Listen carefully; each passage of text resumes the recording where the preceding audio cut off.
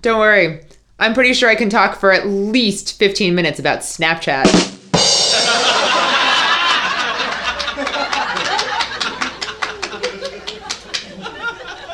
Welcome to Reactive.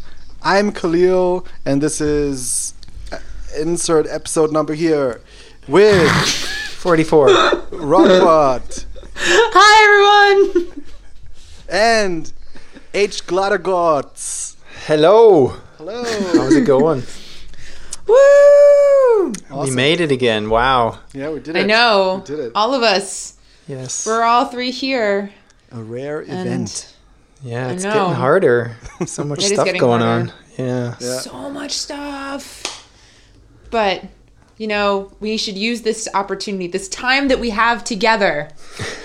And, you know, focus and whatever. I don't know. Anyway, so what's going on this Show week? title. Okay.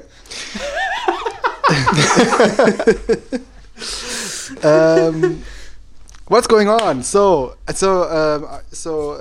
who's playing around with Snapchat? Ugh.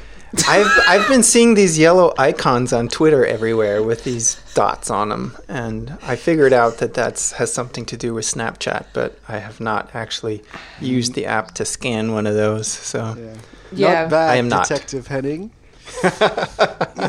Oh, wait, are you serious? That's what that means? Yeah, they're QR usually codes. this They're weird little QR codes. ghost everywhere. my So I googled it. Oh my god.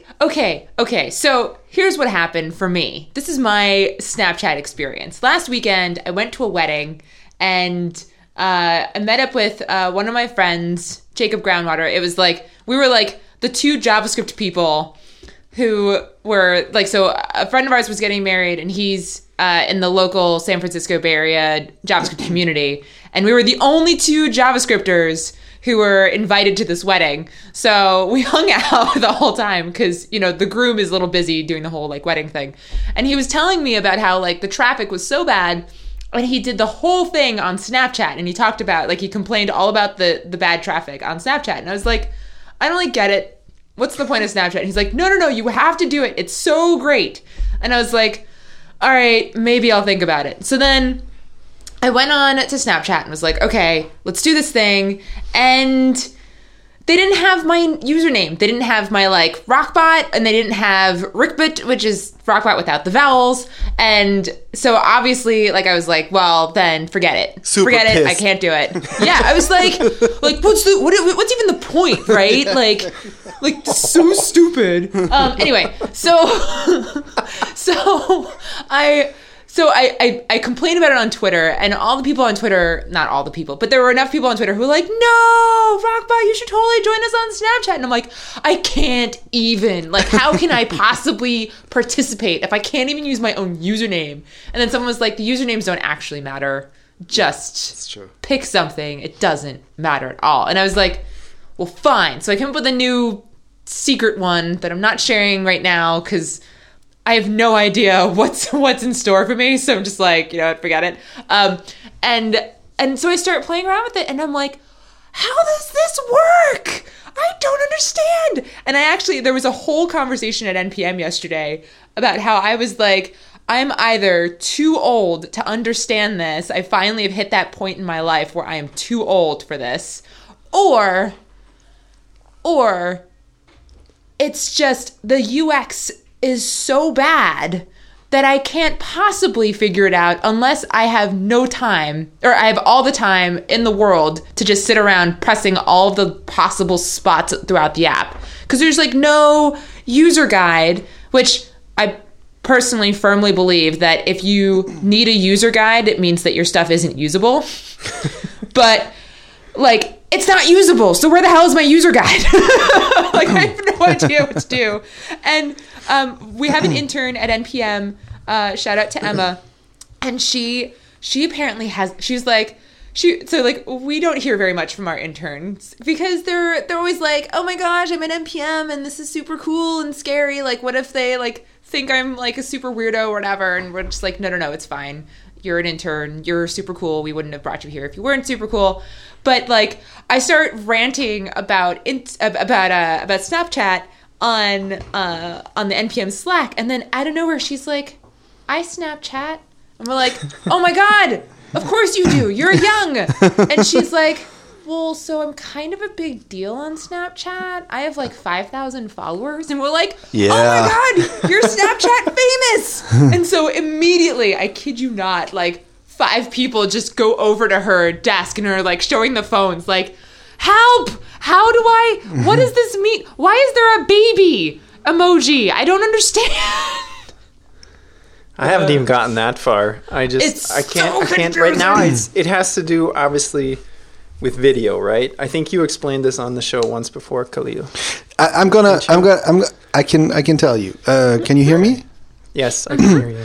Okay, so I've had it installed for a while. We've talked about it a while ago, and I've always been super curious about it. I also didn't understand how it works in the beginning, but I learned that there's 100 million people on there. There's a lot happening. This app is evolving like crazy. So I was kind of opening it up and was like looking at it like curiously. And at some point, I just of course, there's like a billion YouTube tutorials about how Snapchat works.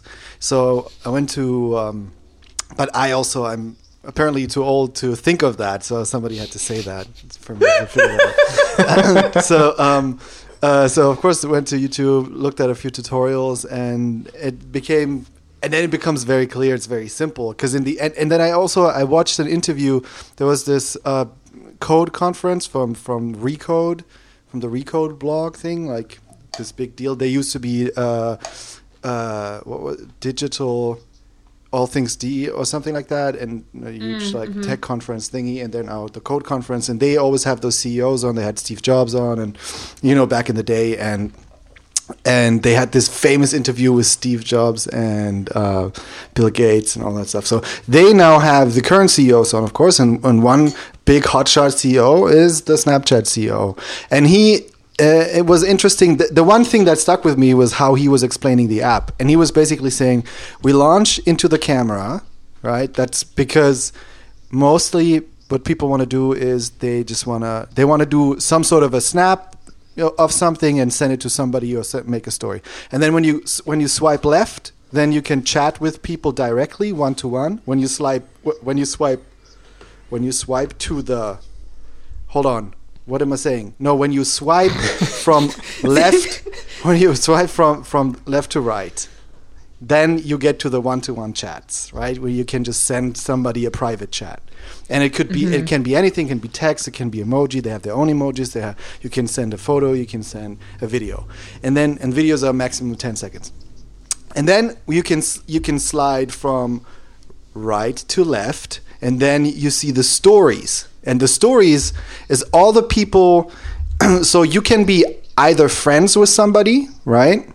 Which means like they are following you and you are following them. That's the friend thing, just like with Facebook. Or you can just, if it's just one-sided, you are following them, then you can't send them direct chats, but you can see their stories. And the stories is like when you create a snap, like a picture of yourself, of something or whatever, a picture or video, you can choose to post it to your story, or you can choose to send it to a specific person.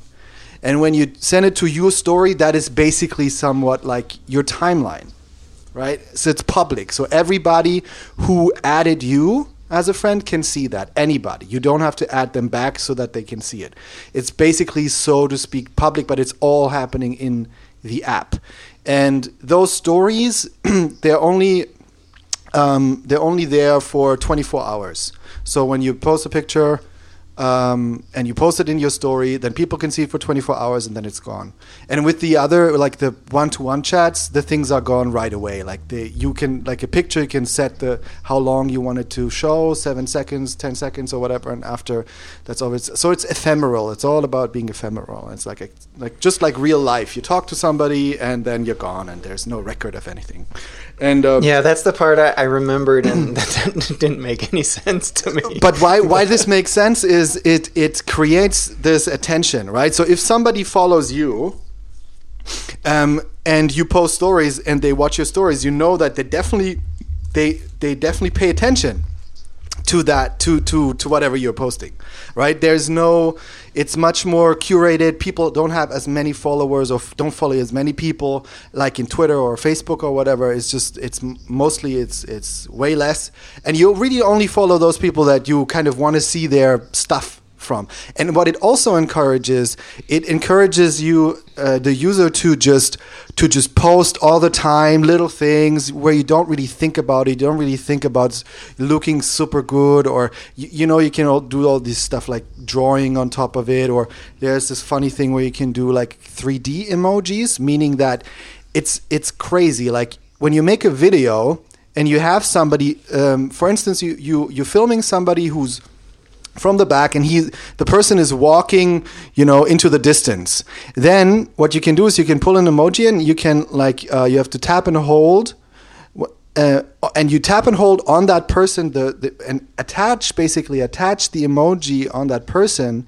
Then there's some calculation going on, and then in the video, it will behave as if the emoji sits on that person, and when the person gets smaller in the background, the emoji on top of the person gets small in the background, and stuff like that. Okay. So you can do just like silly stuff, and it's basically just about being creative and silly, and if that's something that you enjoy, that's basically it. It's like you have those two. You have the middle, which is the camera, then the left, which is 1-to-1, and then the right, which is the stories, and that's about it. And there's something about it for me. I check it every day now, and I have a few people that I'm following, and I really enjoy seeing their pictures and videos, because it's just it's just a little bit. It's not like Instagram, where every picture, everybody's trying to make it perfect with the filter and da da da. It's just a little bit more fun, more raw, gritty, more authentic. Yes, gritty. Yeah. It's like a little. But this is basically purely entertainment. Basically, this is how I see it from what you're explaining, or not. Yeah, it is. But you kind of see it's also very personal. It's almost a little bit intimate, compared to Twitter or something like that. It feels just more authentic and raw and interesting. You can, if you have a relationship with somebody and you see their stuff and they're posting every now and then,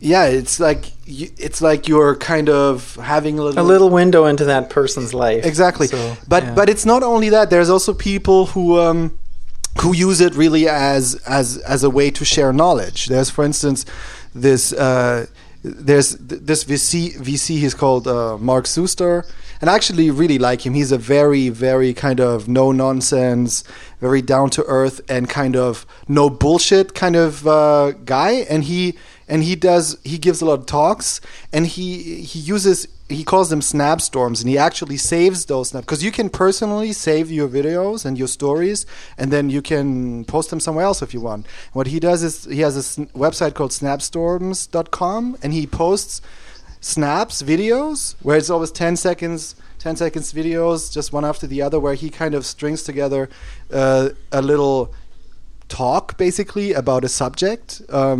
And then he posts that on his website as well, and there's a bunch of people who also use it for that. And this is interesting, because here we have again this attention thing, because he definitely knows, like, if people are following him and watching those snaps, because you can see if people saw it or opened it basically, and because those individual snaps are so short, it gives you good data about if people are really consuming it or not. So you get analytics on it as well. Okay. Yeah, very simple analytics. Like you have one snap, or one story is 10 seconds, and you can see, you can get the name, the display name of every person who watched it, basically. Oh, okay. Or opened it. Yeah. Yeah. Huh. But those you get the display name. Yeah. Interesting. I don't know. It seems a little creepy to me. I'm okay. Ready? I'm gonna put on my grandma pants for a moment. What a waste of time! Who has time for this? This is so. I do. I mean, oh well, then maybe I should have your job. No, like I do it like when I walk, to the train or something like that. I actually like it better than Twitter now. Huh, that's amazing. Yeah, I think I have an account. I gotta go check it out again. The thing is, well, you like just an account is not enough because you have to figure out. Well, yeah, but I'm saying is there anybody that you would want to follow and see their snaps and stuff like that? But that is just me right now because I like. For some reason, I enjoy those people I follow. I enjoy, whatever they're doing with their snaps, and it's creative, it's fun, it's visual. I like that, and some of them are also like sharing a little knowledge, which is nice. And my Twitter feed has become so incredibly serious. I find it's almost heavy. Like too heavy, like the people that because I did the Great Purge of 2015 or something like that, where where I just unfollowed everybody because I was following like 1,500 people or something like that, and just like followed selected people, and they're all very knowledgeable, smart people that I know or don't know, but I like what they're doing, mostly like code related, and there's just a lot of just like serious subjects that are being talked about because we have problems in our community, and a lot of those people kind of care about that, and they kind of like social justice stuff going on, and it's not balanced enough for me, and it becomes very heavy and like.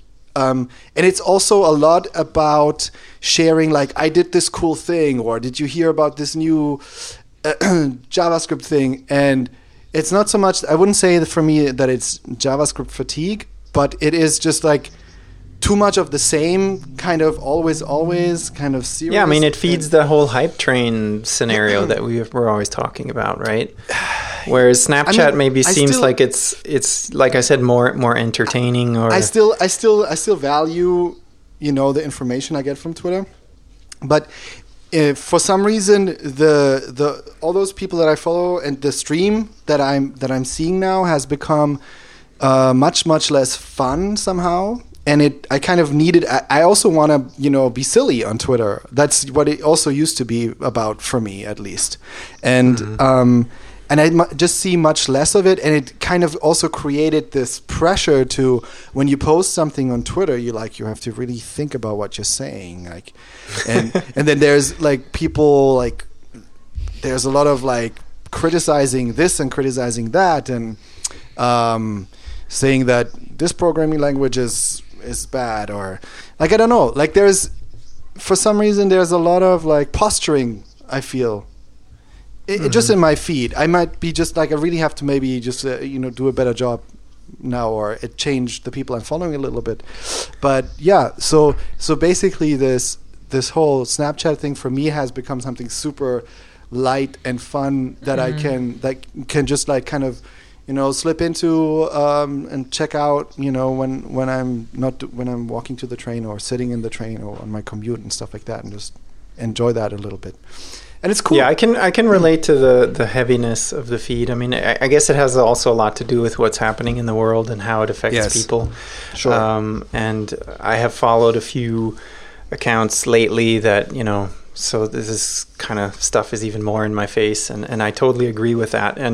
But what I find like super creative and clever of Snapchat is that they allow you to do this thing with the avatar on Twitter or any other place, I guess, because from what I understand is you can just, somehow scan somebody's you can say avatar on Twitter and it'll automatically bring that up or whatever, right? So you don't have to go look for them. Is that correct? Yeah, so when you open your app, there's the camera. There's a camera, and up top in the camera, there's a little ghost symbol. When you tap on that, there you find your settings and stuff, and you can add people there too. You can say, add user or friend or something like that. And there's different ways to add a friend. You can add them via their username, or you can add them via Snap code. And that means you can. I think you can just also hold the camera. in front of you don't have to do anything besides just opening the app and holding it in front of one of those snap codes, and sometimes it just recognizes it and just adds that person. And yeah, or you can make a screenshot and then you can say add by snap code and just navigate to that screenshot. Nice. Yeah, so can you do you live stream on Snapchat as well, or is it just recorded snippets? It's just recorded snippets so far. Okay. Yeah, because the Democrats on the House floor use Snapchat, among other things, to publicize their sit-in. You know, and you know, it just reminded me when you said that about the intern, because, you know, guess who suggested to do that? It was all the aides to these senators who were much, much, much younger, who had them, you know, start that all up. So I guess they used Periscope and Snapchat because the Republicans turned off the cameras, and so they still broadcast that using Snapchat and Periscope. I thought that was hilarious. Oh, and I think Facebook Live or something like that. So I mean, it definitely has you know, its purpose, and it's reaching lots and lots of people, like you said. So yeah, it's going crazy right now. Yeah, it's becoming mainstream basically, right? Yeah, it's aging up. Like there's much older people now also on there. And all the marketers are getting on it and stuff. Yeah, so they're going to ruin it, is what you're saying, right? Yeah, I mean, it's just a matter of time before the kids all, you know, leave the ship. Yeah, and they go somewhere else. Something else, yeah. I mean, I think they might all be moving back to or moving to Musical.ly. We also talked about that. Remember? Oh yeah, that's right. Like the lip syncing and stuff. Yeah, that's also growing apparently. Yeah. And it's not as popular as Snapchat, so maybe it's going to be used more. Yeah. Ultimately, I think, I don't know. There was do you remember Peach? Peach wanted to update on my phone the other day, and I was like, "What's that?" Oh yeah. Yeah, Peach. I opened like 3 times, and that was it. Yeah. No, I don't. Poor Peach. Poor thing. No, but it didn't work. It did something similar to Snapchat, but it was just too clunky. And I think the thing with Snapchat, where you open the app and then you're like in creator mode, like you just start doing stuff. I think especially for the younger kids, that was like super addictive. Yeah, I think you're right. I think it ultimately comes down to who's making that, like, basically you got to get the kids in. You start with the kids, everyone else will follow. Maybe, I don't know. That's how it was so far. Yeah. For Facebook, I don't know about Twitter. Twitter was different, I think, a little bit. Yeah, no, Twitter was never reached the kids. No, the kids are over Facebook and Twitter. They're like, nah. That's for my parents. That's not really true, though. They're also all on Facebook. But I heard, you know what they're doing? There's a term now, I don't know if it's still current, but a few months ago I heard that there's a term called white walling. And that means that when you post something on Facebook and then after a certain amount of hours, you delete it. A lot of those kids do that. So basically the feature that is built in with Snapchat, they kind of emulate by doing that on Facebook. It's interesting because now they all know about this, you know, like if you can't be like, if you're going to be partying and there's a stupid picture of you on Facebook, and in 10 years when you go to when you try to apply to a job, then you get rejected because of that or whatever. Like the young kids know about this, they understand the internet better and stuff like that, and they just want to kind of, I think they just want to do like fun stuff and also be like, maybe it's about being mysterious, I don't know, like something like that. And then they want this content to be ephemeral because they're not trying to leave a legacy or something like that, you know, on social media. Well, that's an interesting point, isn't it? Because so many parents are like, what kind of legacy are you leaving on the internet? Your employers could see this. But with Snapchat, they can't. Ha! All right, noted. Noted. Yeah. Anyway. Yeah, so that was Anyway. the Snapchat segment of the show. Well, thank you for explaining that again.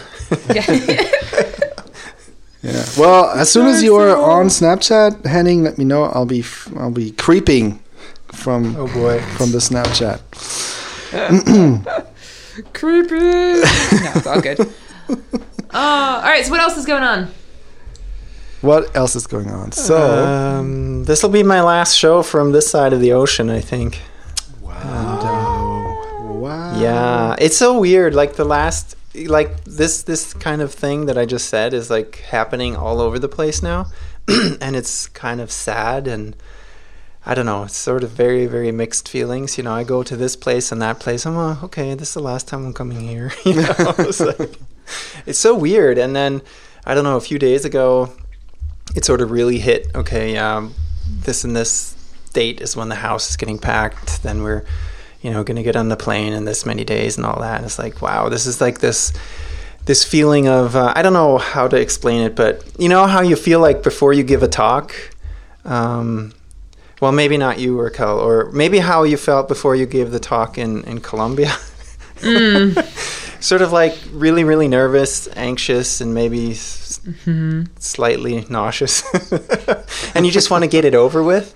That's where I've been for like a week now. So, but it'll pass. Yeah, things are sort of on autopilot, but yeah, there's just so much to do, and it's a big thing. So Yeah. it's kind of. I like that moment.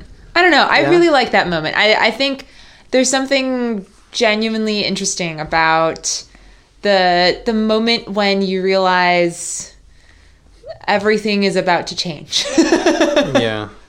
Well, I think it's cool. I think you're in for a grand adventure, and Oh, absolutely. Yeah. that's going to be like my personal philosophy on life is what are the coolest stories I can tell. So Yeah. I try to go on as many adventures that allow me to tell some really neat stories. And believe me, I've got some super cool stories. So I'm excited for you, Henning. I think it's going to be fun. It is. Yeah, for sure. Yeah. Just certain parts I wish they would be over, but They will be. They will be. My mom likes to say, Yeah. just blink twice and it'll be a year later. yeah, that's the other thing. That is so true. It goes fast once you're Yeah. past it. Yeah. Anyway, so yeah, that's kind of what I'm in right now, and I've just been sort of listening to podcasts in my free spare time, and the last one I came across was a really interesting introduction to Electron, and I think you mentioned you had seen a talk about that. And this is one, basically it's Hansel Minutes. I always like his episodes, and they had Jessica Lord from GitHub on explaining, sort of just giving a nice overview of Electron. And quite a few of the things I had known already, and I guess this is one thing I had missed, is that there is this repository out there that is called, I think, Electron API Demos. And essentially it's just a demo app in Electron that demos, all of the different, or a lot of the different things. And this is something that I had missed from the documentation in the earlier days, because yes, there's the API documentation and it explains, everything in a low level, but that doesn't help you put things together because there weren't any good examples. But this is the thing that you mentioned on the show, and so I just poked around in it a little bit, and you can just basically cut and paste the code out of there into your Quick Start app in Electron, and things work instantly. So that's really, really cool. That's about as much of looking around and other stuff that I've done lately. So, Yeah, I was also surprised that Electron is so easy to use. A colleague of mine just he uses Trello for a private project or for private to-dos and stuff, and he just wanted to have he had a very specific use case and wanted to create an application, native OS X app. OS oh, X. careful now, it's app. OS 10. Yeah, I don't care. Sorry, Felix.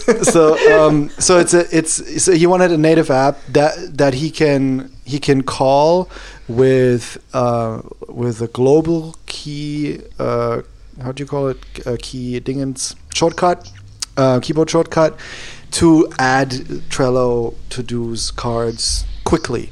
And so he tried out Electron, and I don't know, it took him like, he played around, poked around a little bit, was like, wow, this is easy. It's just like you require node modules with the require function, and then you have a few APIs or a bunch of APIs, and you just call those functions, and then all this stuff happens, and it's just so easy.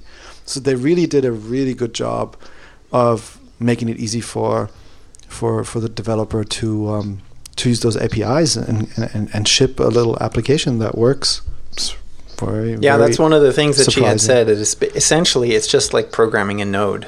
And Yeah. that's such an interesting thing, because you're also kind of in the browser, but not. So that, and I think it took literally like 2 hours or something to have like a functioning, exactly the function that he wanted, with like a tray icon and the global shortcut and everything. Is amazing. It's cool. yeah. That's pretty awesome. Yeah. I really want to play with Electron at some point. Yeah. One day, I will get to it. I was just wondering, is there like any use case to have like a UI for NPM? Not really. Is there? Well, I think we talked about that. You could do some sort of quicker onboarding for people that aren't that comfortable on the command line, right? I think you had mentioned that, Raquel. Oh, I have no comment. Maybe. I have no comment. Oh, okay.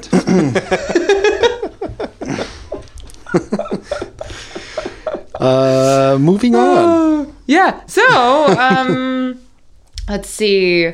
A couple of weeks ago, I saw this really interesting kind of speech. I don't know. There was a conference in Berkeley, California. It was a tech kind of a little. So it was a panel called "The Moral Economy of Tech," and who is this person? I'm like blanking on names, but Idle Words, Maciej Czechowski, who is he? He does. Oh, he made Pinboard, if you remember. Ah, yes. Pinboard. Mm-hmm. So he put down the words to, like, in this panel, everybody got 10 minutes to talk to a group of social scientists. And he wrote down his comments in this article, blog post, whatever. And it was really interesting because he basically talks about kind of the morality behind tech and how it's our job to kind of like stop making laundry startups and really think about what we're doing to the world. He talks a lot about surveillance in particular, about how it all started innocently enough, right? Like it started out as this idea of like, let's build this cool thing. Let's build this cool technology. And then, hey, but we can make this technology even cooler if we get information about these people. And we can cater it specifically to them. And then it kind of blew up into this, like, well, give me more information about you. And hey, wait a second. Other people want this information. I can sell them this information. I can make money off of other people's information that they have given me and trusted me with. And then kind of like, how, like, thinking about how does this evolve? Like, if we as technologists aren't asking certain questions, it could result in something really huge that we didn't even really think about. So like he said something really interesting, which was, techies will complain that trivial problems of life in the Bay Area are hard because they involve politics. And I think that's fair, because a lot of people are like, well, you know, like solving, like, you know, curing cancer is really hard because it involves, like, FDA approval and having to deal with all of the different rules and regulations. And so that's way too hard. Let's do a laundry startup instead because that is not regulated. Then he says, but they should involve politics. Politics is a thing we do to keep ourselves from murdering each other. In a world where everyone uses computers and software, we need to exercise democratic control over that software. And I thought that was just a really interesting thing to kind of talk about. And yeah, I think, and then he says some other things that I won't reiterate, but like I would love to share this with the reactive community, because I think it's a really interesting perspective on what is our role as technologists in the greater scheme of things. It's like we have a lot of power. We have so much more power than I think we're willing to admit. I saw a tweet earlier today that was like, we are the best paid industry, like we are the most powerful and best paid industry in the world, but we don't really want to get involved in any of the bigger, deeper, harder issues because, I have to talk to people and I have to get around like regulations and politics, and that's annoying. Because we just wanna write our code, right, and be left alone. Yeah, exactly. Build cool stuff doing that. Yeah, totally understand that. Yeah. But wow, we have a moral imperative to think about what it is that we're building. And I think it's just really fun. I thought this was really, really fascinating. He also says this really interesting thing. We should not listen to people who promise to make Mars safe for human habitation until we have seen them make Oakland safe for human habitation. So Oakland is right here in the Bay Area, and like there's crime in Oakland. It's not as bad as it used to be because it's gentrifying quite a bit, but it still has this massive stigma of, oh God, it's Oakland, like be careful there. Don't get shot while you're there. But it's not that bad, but the stigma is still there.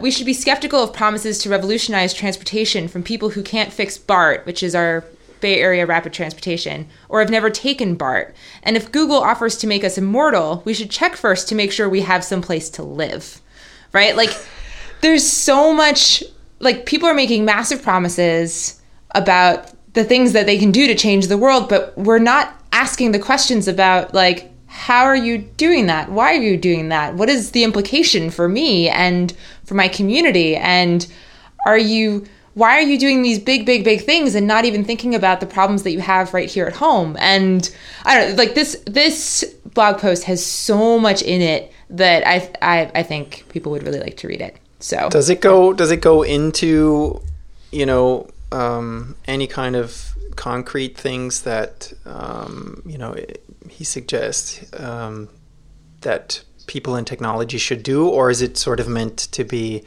something that gets your thoughts flowing along those lines? I think it's really more of a think piece. Yeah. He comes up with a list of really scary scenarios of what happens if we don't start asking questions, particularly given the election cycle that's currently happening. He has this one sentence that he says, "What we've done as technologists is leave a loaded gun lying around in the hopes that no one will ever pick it up and use it." Which I think is a pretty powerful sentence. Like, oh my God, what are we doing? Yeah. Are we sure that that's a good idea? But he doesn't say anything too much about, like, here are the things we can do right now to step away from this inevitable future that we are doomed to if we don't do anything else, right? He doesn't say that. It's really more of a, like, cautionary, hey, are y'all thinking about this? Because I'm thinking about this. Trying to make people aware of it, I guess. Yeah. That's sort of the first step, yeah. Yeah, exactly. Mm-hmm. Mm-hmm.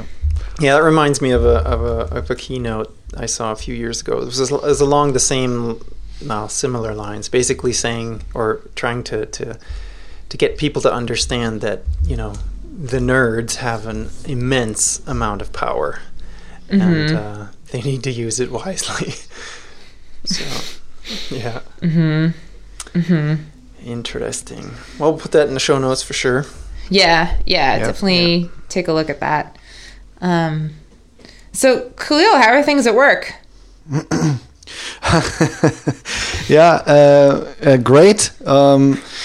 But we had to basically ditch Browserify. Even though so the shout out from last time still stands. I still love Browserify. It's great. But it turned out that I really had problems getting this kind of complicated build that we kind of need to do to work with the TypeScript source files and the source maps. Like there was kind of so much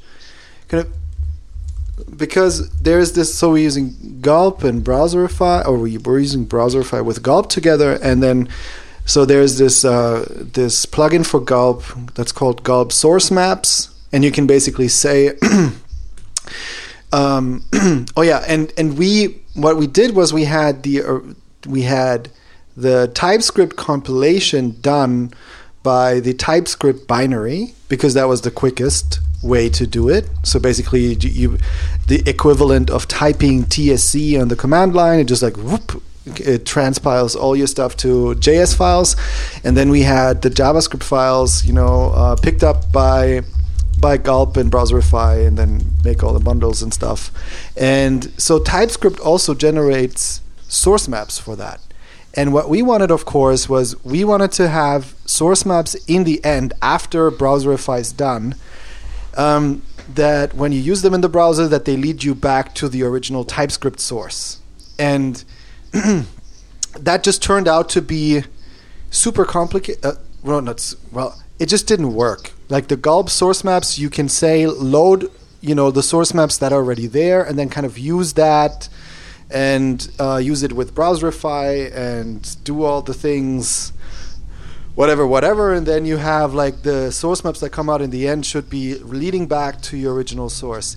And for some reason, I just couldn't get it to work, and it just turned out to be this little monster of code and complexity. And in my Gulp task there, and how they had to work with TypeScript binary and blah blah blah blah. And then one of my colleagues, he was basically pounding since a while. He was like, just use Webpack. It's much like Gulp is getting too complicated, and Browserify, like just use Webpack. And we just didn't do it because we thought that so what I just heard that Webpack, is like very configuration heavy and has a steep learning curve and stuff. And we really didn't want to, because we kind of have to evaluate if we want to move to the like proper Angular build stack that's coming soon, that is almost done, right? It's this Angular CLI that's built on Ember CLI and stuff like that, and has all of its own ways of doing it. And once that's more stable, or completely out of alpha or whatever, just stable, we definitely will have to kind of look at it and make a decision if we want to switch completely to that. So we wanted to have a quick solution. We wanted to use what we did so far, just adjust it so that we can use it with TypeScript, because we wanted to write TypeScript for the Angular 2 stuff. And yeah, it just became this monster. It just took too much time. And then I said, okay, I'm going to try your Webpack thing, right? And then so we did some pair programming, and we sat down, and it was this one file, this Webpack config file, and just a few things. You just you basically just tell it, okay, I'm using TypeScript, please resolve TS files, and so forth. Use the TypeScript loader. Yes, I want source maps. Click, check that off. And I want everything to land in this destination folder. And that was it. And it was just, there was just nothing else I needed to do. I didn't need to write any code and try to pipe things and use plugin. I mean, I had to use the one, basically the loader they're called in Webpack, but you basically you just install it via npm, and then the loader, and you say, okay, please use this TypeScript loader in order to load my code and bundle it up. And then it just, because Webpack just assumes, and that was interesting, like Browserify and Gulp is basically for creating small tasks in order to help to facilitate your development and stuff like that, and to do many small tasks and have them kind of work in parallel or in sequence, and that's fine. And they don't necessarily assume that you want to kind of connect a bunch of pieces together that end up to be a little bit more complex. And Webpack is configuration heavy and has a lot of configuration options and stuff because Webpack comes from a different point of view. It basically always assumes heavy complexity. It assumes that you will have some sort of, like either ES6 source files or TS files or something like that you will have to. It assumes that you want to transpile. It assumes that you want source maps. It assumes that you will definitely have to make a production build of all of that. It assumes that you might want to load some HTML into your JavaScript and you want to kind of load CSS. Just assumes all of that and gives you options for that, and then just works seamlessly because it kind of understands that, because it's built for kind of coordinating all of that. And you don't have to think of how do I pipe this all together. You just basically tell, these are all the things that I want to do, pipe it all together for me, please. And so it ends up to be more, for us at least, it ended up to be simpler to have the complex tool for the complex problem than to use the simple tool for our complex problem. So basically, assuming complexity or having a complex tool like that, it really made our thing simpler. It's really funny because I listened to your Simple podcast, and right after where you explained all this in less than 3 minutes, I think, and right after that, I had teed up just by coincidence the Laravel podcast, and Jeffrey Way he had a story that sounded very, very, very similar to that, where he basically dumped Browserify out of the Laravel Elixir project and brought in Webpack. And I was like, huh? So these two stories, like, right back to back. So it was really funny. That's funny. Yeah. Huh. Yeah. Interesting. Yeah, so that was a very interesting experience. Yeah. It was good. So would you use Webpack from now on? I'm kind of drawn to it. Yeah, I think so. I mean, now so Webpack also comes with the Webpack dev server and hot module reloading, and we don't have all that kind of stuff. We don't use. I never try to configure that, so I don't know how complex it gets when you use it full on, right? But I guess it's just. But those are like pretty well supported parts of Webpack, I think. So that should also not be too problematic. And I think because I'm also kind of I also like writing with TypeScript, and I really like this kind of ease of use in order to use TypeScript. And I don't know. The thing is though, like if I would start an Angular project from scratch, I would totally go with Angular CLI from the start because. Because that's similar. That's like the complex tool for the complex problem, but kind of like tailor made for what you're doing. Because of course Angular CLI is tailor made for Angular apps, and it has all the things like it gives you the server, it gives you the production build, it gives you the dev build, it gives you the source maps, it gives you everything. So there's really nothing you have to think about besides just saying like ng start or whatever it's called serve, and then just you build your app just like it is for Ember CLI. So in that case, I would go with that. If I would do a React thing, I would go with some React boilerplate that most likely will have Webpack as a built thingy. Yeah. Okay. Yeah. What about a project that currently uses Browserify, but then is considering bringing React into the mix, would you ditch Browserify and use Webpack instead? So I don't think so. I think if it was already if it already uses Browserify and it works for you well, and it's most likely you have multiple tasks that use it, and you already have like your build, your production build and everything set up, and your dev build and all this kind of stuff. I would just first try to just keep using Browserify with the transforms that you need. If you, for instance, also try to move from ES5 to ES6 or something like that. And then you have JSX. There's a JSX transform, of course. And I think that might just work just fine. The question for me is just how easy it is.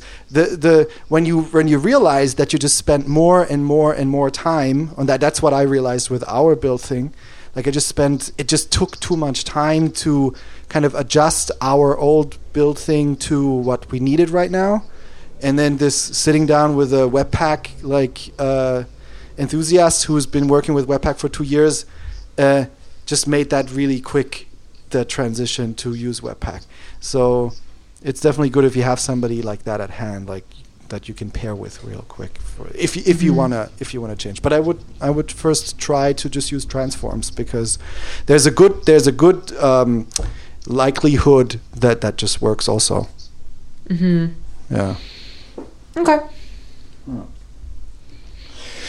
Yeah. So that was shocking, but we ended up.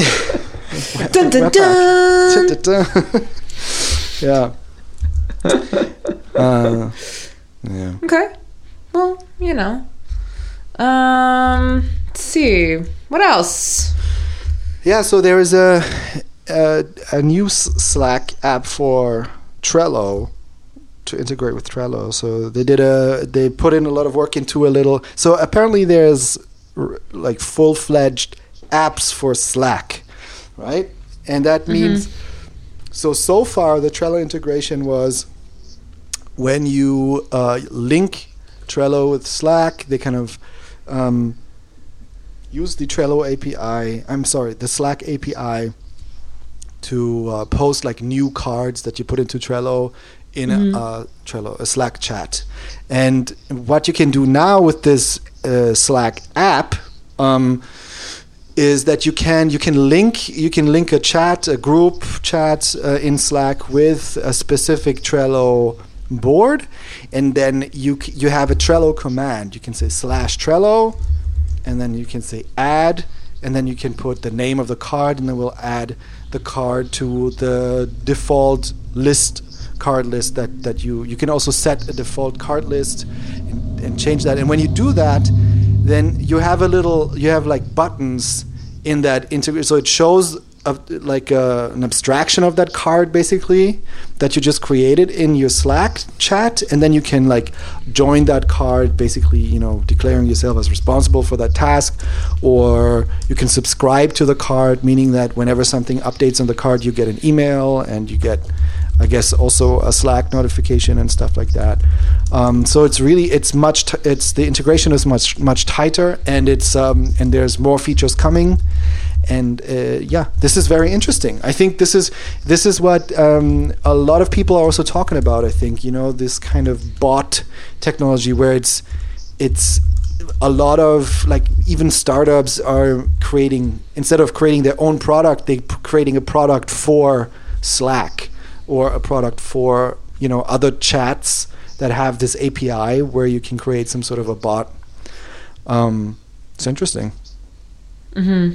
Yeah, removing more barriers, I guess. It's looks very, very handy. Yeah. Yeah. I guess it's just a place where many people live, and if you can integrate that just closer with the tools that you're working with, it can be helpful. Yeah. Slack is brilliant. Slack the company has really figured it out. They are making so much money. It's so smart. Like the whole idea of just live in Slack. Everything will be fine. You love Slack. It's also really, really interesting. Everything is sort of, shortcut or whatever driven. Mm-hmm. and it's getting more and more involved, I guess. So if you're like an early adopter and you grow with it, I think that's great. But it again, you know, if you're not using it as frequently as maybe you do, I always forget that stuff, you know, how does this and that work? And it gets to that problem again where it can do so much and you don't really know that it can do all that stuff. So, you know, how do you expose that easily to new people, or just keep it as simple as it is maybe right now, you know, because what is it going to be like 2 years from now, right? Yeah. Anyway. Yeah. Yes. So I think we have arrived. Oh, goodness, yes, we have arrived.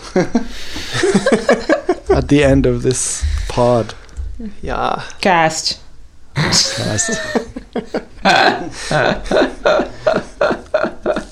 Anyway, yeah. So things have been a little quiet in our Slack channel. I think more people should come and join us. Yes, that's true. I would like to invite you all to come join us. Join us in Slack. Yeah, okay. You'll find the link at the bottom of the show notes. Yes.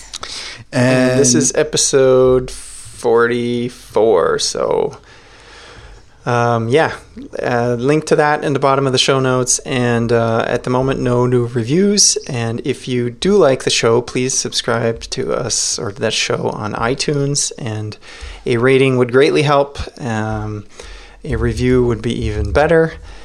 So if you have a minute or two and you haven't done this before, go ahead and please do that. That'd be awesome. Or, you know, just tell people about it or tweet about it. It's like, I think Khalil always has this call to action after we publish the episode in Slack. He's like, "Go reactivists, tweet about it." Yeah, it's I was sending off the reactive retweet army. Oh, that's right. Yes. Mm-hmm. Yeah. Go. All right. Well, I don't know. I will see when I'll be back. Definitely, for sure, sometime in the middle of August, maybe before. We'll see. Well. Okay. Cool. Yeah. Yeah. It'd well, be have cool. a great trip to the US of A. Come to my country, and then we can cry about it together. Oh, don't say that. Because right now I am. I mean, we'll It'll be great. be happy and merry and Hopefully. joyful, and Yeah. everything's fine. Everything. Yes. It has to be. But your prediction didn't quite come true, that you were saying, hopefully this will be the year of it almost. Now, what did you say? Maybe it won't happen or something like that. I Oh, can't remember yeah. Damn it, Close Brexit. calls or something. Yeah. Oh yeah, Oh, boy. the year of kilos calls. Yeah. Yeah, one of them already happened. Yikes. Yeah. So let's not let the other one happen. Yeah. Make Yeah. sure to register to vote. That's Yes, right. do Like, that. as soon as you get in. Basically, land and be like. Well, I am. "Eh." I'm already, but I gotta just switch my voting location. Yes. I've always Yes. voted, even from over here. Nice. Yeah. Very good. Awesome. All right. Okay. Well, I will see you when I see you. Yeah. Yeah. And be sure to ping Henning on Oh, Twitter. yes. What's your H Twitter handle? Glattergots on Twitter, and as of a few minutes ago, H Glattergots on Snapchat. Woo! What? Yeah. All right, and I'm Rockbot on the Twitters. And I'm Khalil Tweets on Twitter and Khalil Snaps on Snapchat. And Alrighty. and you can get a hold of all of us at Reactive Pod on the Twitters. That's right. And I'm not sure we're gonna create a Snapchat account for this podcast. That seems excessive. At least does. not until I understand how to use the damn thing. So We can do it once the podcast becomes our full-time engagement. Then we can create like exciting content on Snapchat for Reactive Pod. Riveting content. Okay. Well, anyway. Bye, everyone. Off to the kayak. Bye. Bye.